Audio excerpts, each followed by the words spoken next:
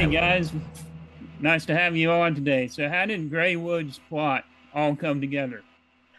Greywood's plot was sort of Dan and I really wanted to actually I really wanted to make a feature film. Like that was like my big bucket list item to do, and I knew I wanted to make it. So for my 31st birthday, I had prepared to go out, and Dan, me, Strauss, and Keith were gonna go film this movie.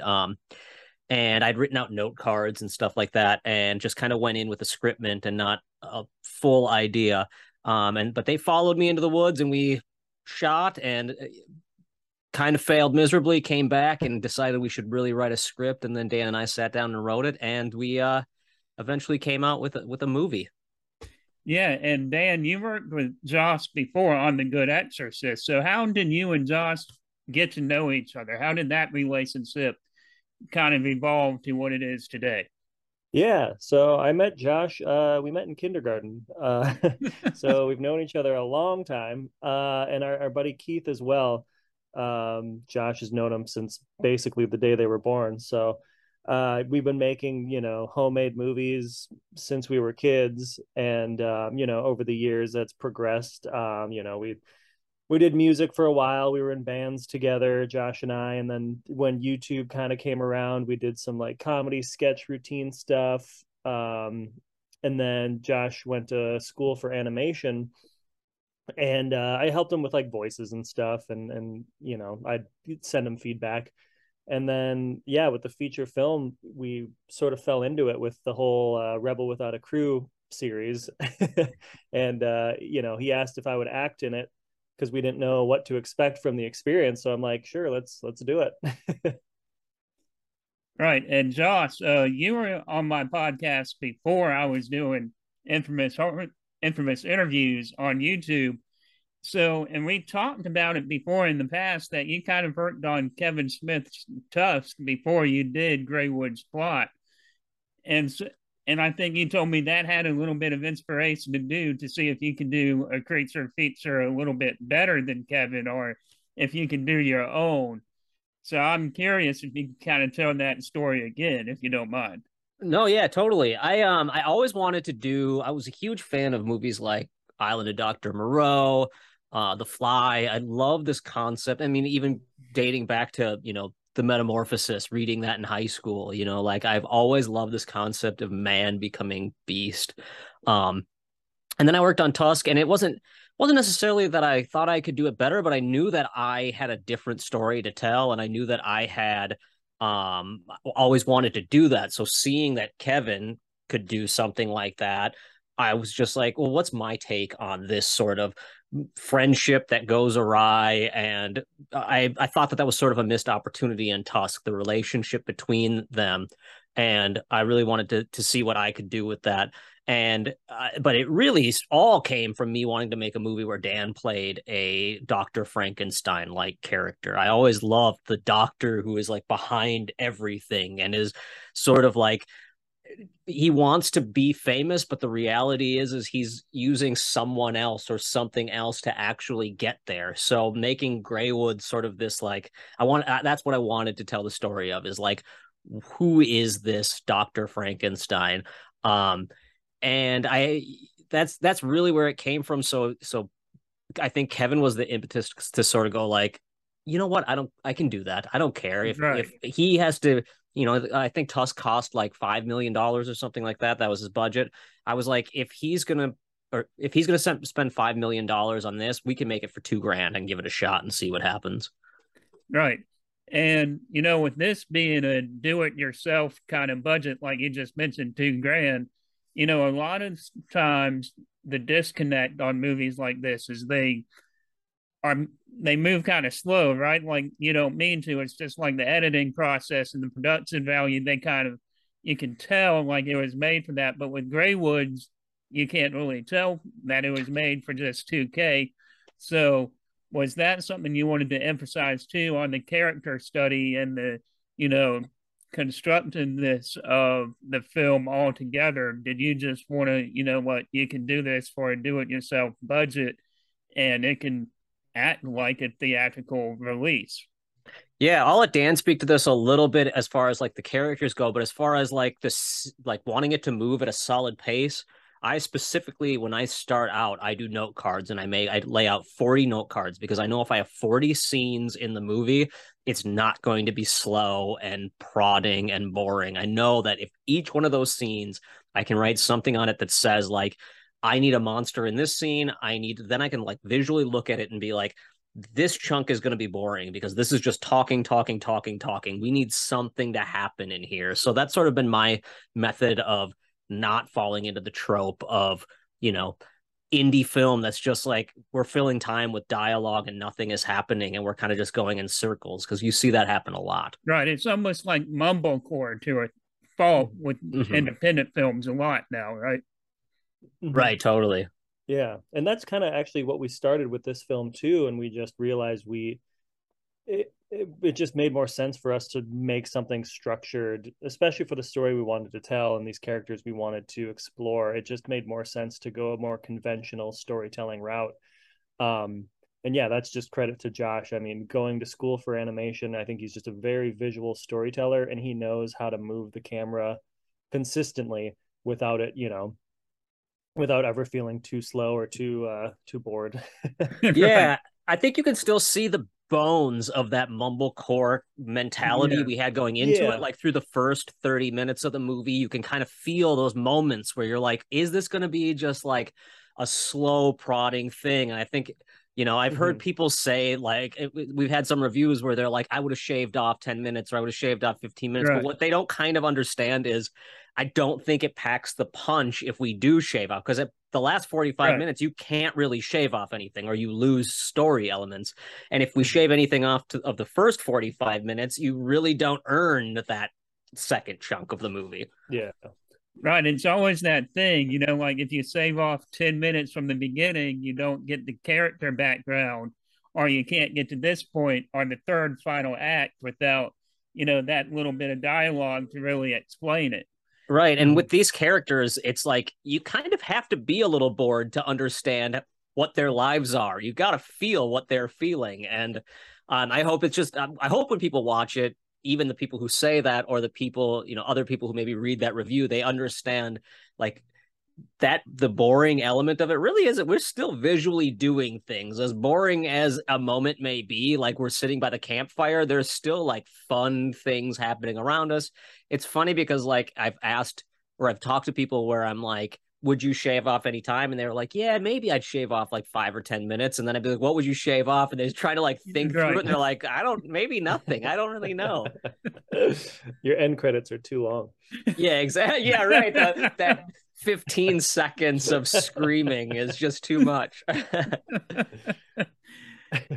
And Josh, I think I told you this in a previous interview we did with my old podcast, is I really enjoyed that Alkaline Trio reference that you had with your mom on the couch. We definitely were trying to put in some fun little references and stuff like that throughout the whole thing. And it's fun when people notice one, because Keith also has that line where he says, I hate warm beer. It makes me puke, which is for me, it was a reference to Blue Velvet, because that's what he says in Blue Velvet. Oh, yeah, but I've had other people take that line and be like, are you referencing this song? Because apparently other bands have taken that song and like that, or taken those words and put it as a song title before. And like there's like 3 bands that have done it. And so people sometimes think I'm referencing that when I was really referencing Blue Velvet a little bit. And how did that scene come together? Because that was like your real mom in that, and you got her to say that line about spitting out razor blades. So that had to be really fun for her to say. The whole thing was fun, because Dan and I directed my mom in that scene together. Daniel came over when my mom came over, and we were just kind of like spent the whole time messing with her. And that was the whole reason for putting my mom. That whole scene I wrote as way to make my mom have to say terrible things on camera, and I could get away with it because I thought that would be a lot of fun. I just thought it would be a goofy thing. Having her say, like, basically she wishes she had never had me. I just thought that'd be hilarious. But it's funny because the one thing she wouldn't say was goddamn. I had wrote goddamn into the script for her to say like 3 times, and she would not, absolutely would not say it. And I thought that was pretty hilarious. So that's the one thing she would not say at all. The one place her That's Catholic guilt would not let her go. Yeah, Kim's a saint. So, you guys, what were some of the most difficult scenes that you had to film in Greywood's plot with this being a $2,000 budget? I'm sure there was some kind of issues along the way with some costume design or something in the film. So, what were some of the hardest experiences that you had with Greywood plot? You know what's funny is I've worked on a few bigger budget movies, and they have just the same issues, and it doesn't matter what you're doing in all filmmaking. There's always things fall. In fact, the more people you get and the bigger budget you get, it seems like the more challenging things can become from time to time. But I was just going to throw out the story because I don't think we've talked about this on anything.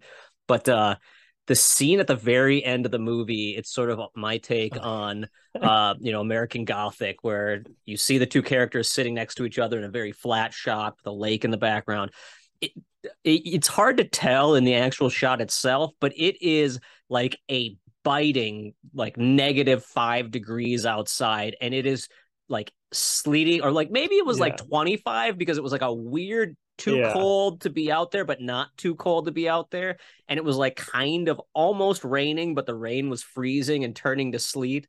So I set up the camera in my dog mask thing and what I'm wearing, and I run down, roll camera, and Daniel's just being like pelted from behind by sleet.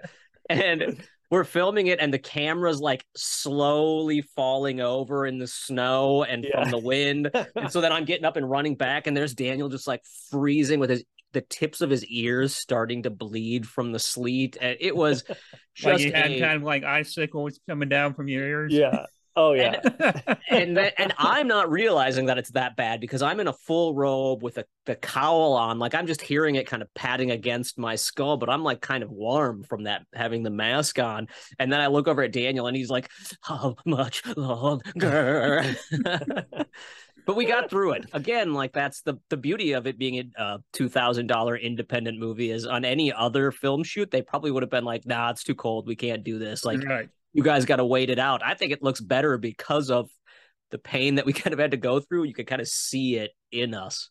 Yeah, I feel bad for that question because, you assume that we had these huge, hurdles to overcome. But really, we were fortunate enough that, we didn't have a timeline. Our biggest thing was definitely more mental. We spent a long time piecemealing this movie together. We would have to do it on weekends and late nights, and it was kind of just the mental game of persevering and like believing in the film enough to finish it, rather than we only have 17 days consecutively and everything falls apart. We were blessed to have like that lax casual atmosphere while we were filming, but it was a matter of like getting to the finish line ultimately. And there's also that torture of, is this going to be good enough? Are we going to take it a level above what, let's be honest, there's a lot of really great no budget independent movies out there, but there's a lot of trash too. And we really we wanted to at least fall somewhere in between the two. And so you're constantly going like, is this good enough? Like, are we doing good enough? Take it one more time, because if what we have isn't good enough, maybe we can get it in the next take. And there were plenty of times where I was just like pushing us way too far, especially Keith. I'd make Keith do takes over and over and over because he's not an actor, and I was nervous about his performance. And there were moments where I'd make him do it like 30 times. Then I'd look back at the footage and I'd be like, oh, he got it on the first try. I was a jerk. Yeah. And just like knowing when you're done. I mean, we don't have a studio backing us, or we don't have a deadline. So, we could have spent another 2 years, futzing around and like messing with it. But you really have to like trust, each other, and trust that the movie's done and it's ready. And like we've done the best we can with what we had, and it's ready to go, and we don't have to do any more takes, we don't have to do any more visual effects. Like this is the piece of art that we want to put out there. Right. And now what's next for Greywood's plot? Because I think you guys got distribution on this, right? We did. September 16th through Terror Films. It will be releasing on all digital platforms. So you can pick it up on Vudu or Amazon or iTunes or whatever your preferred watch venue is. And then we're hoping to do some physical releases in the future. But yeah, we're really excited. That is the next move, is to get it out there and actually get people seeing it beyond just the film festivals. The film festival circuit was great. It was very long with COVID. I feel like we've been doing film festivals for, I mean, it's literally been it's been a year and a half at this point since our first film festival. Yeah. And so, we're finally ready to get it out there and see what, it's one thing to have like film critics see it and have the people who go to film festivals and the people sitting in a theater together, but I'm really excited to see what the people who are just sitting at home watching it think, and what the people who stumble onto it because a friend says, hey man, there's this messed up movie you can get on Vudu, and they hop on and watch it, because then you're going to get those visceral responses of like, that was the worst, or that was the best, and I can't wait to hear what people think. I just hope we're polarizing. I hope there aren't a whole lot of like, it was okays, because that is definitely not what we set out to do. Yeah. Right. Well, guys, thank you so much for joining me today, and hope you have a good day and a good weekend ahead. Yeah, you too. Yeah, thanks for having us, sir.